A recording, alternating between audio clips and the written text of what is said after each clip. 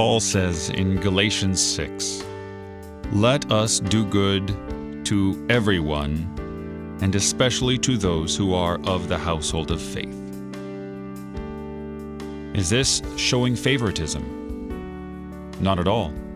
We are to show goodness and do for them as they need, regardless of color of skin, religion, orientation, maturity, to the elderly, to the young, black, white, anything in between, Christian, Muslim, Jew, atheist.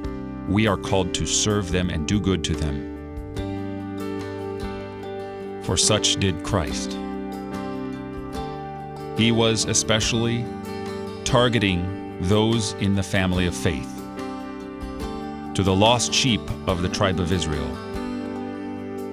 And we, as His branches, cannot but follow where that vine leads us.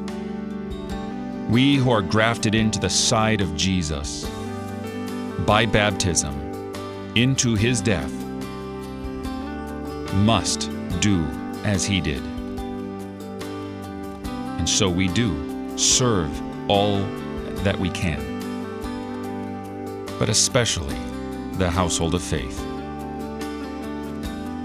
You're listening to Oratio, part of your morning drive for the soul, here on Worldwide KFUO. Christ for you anywhere, anytime.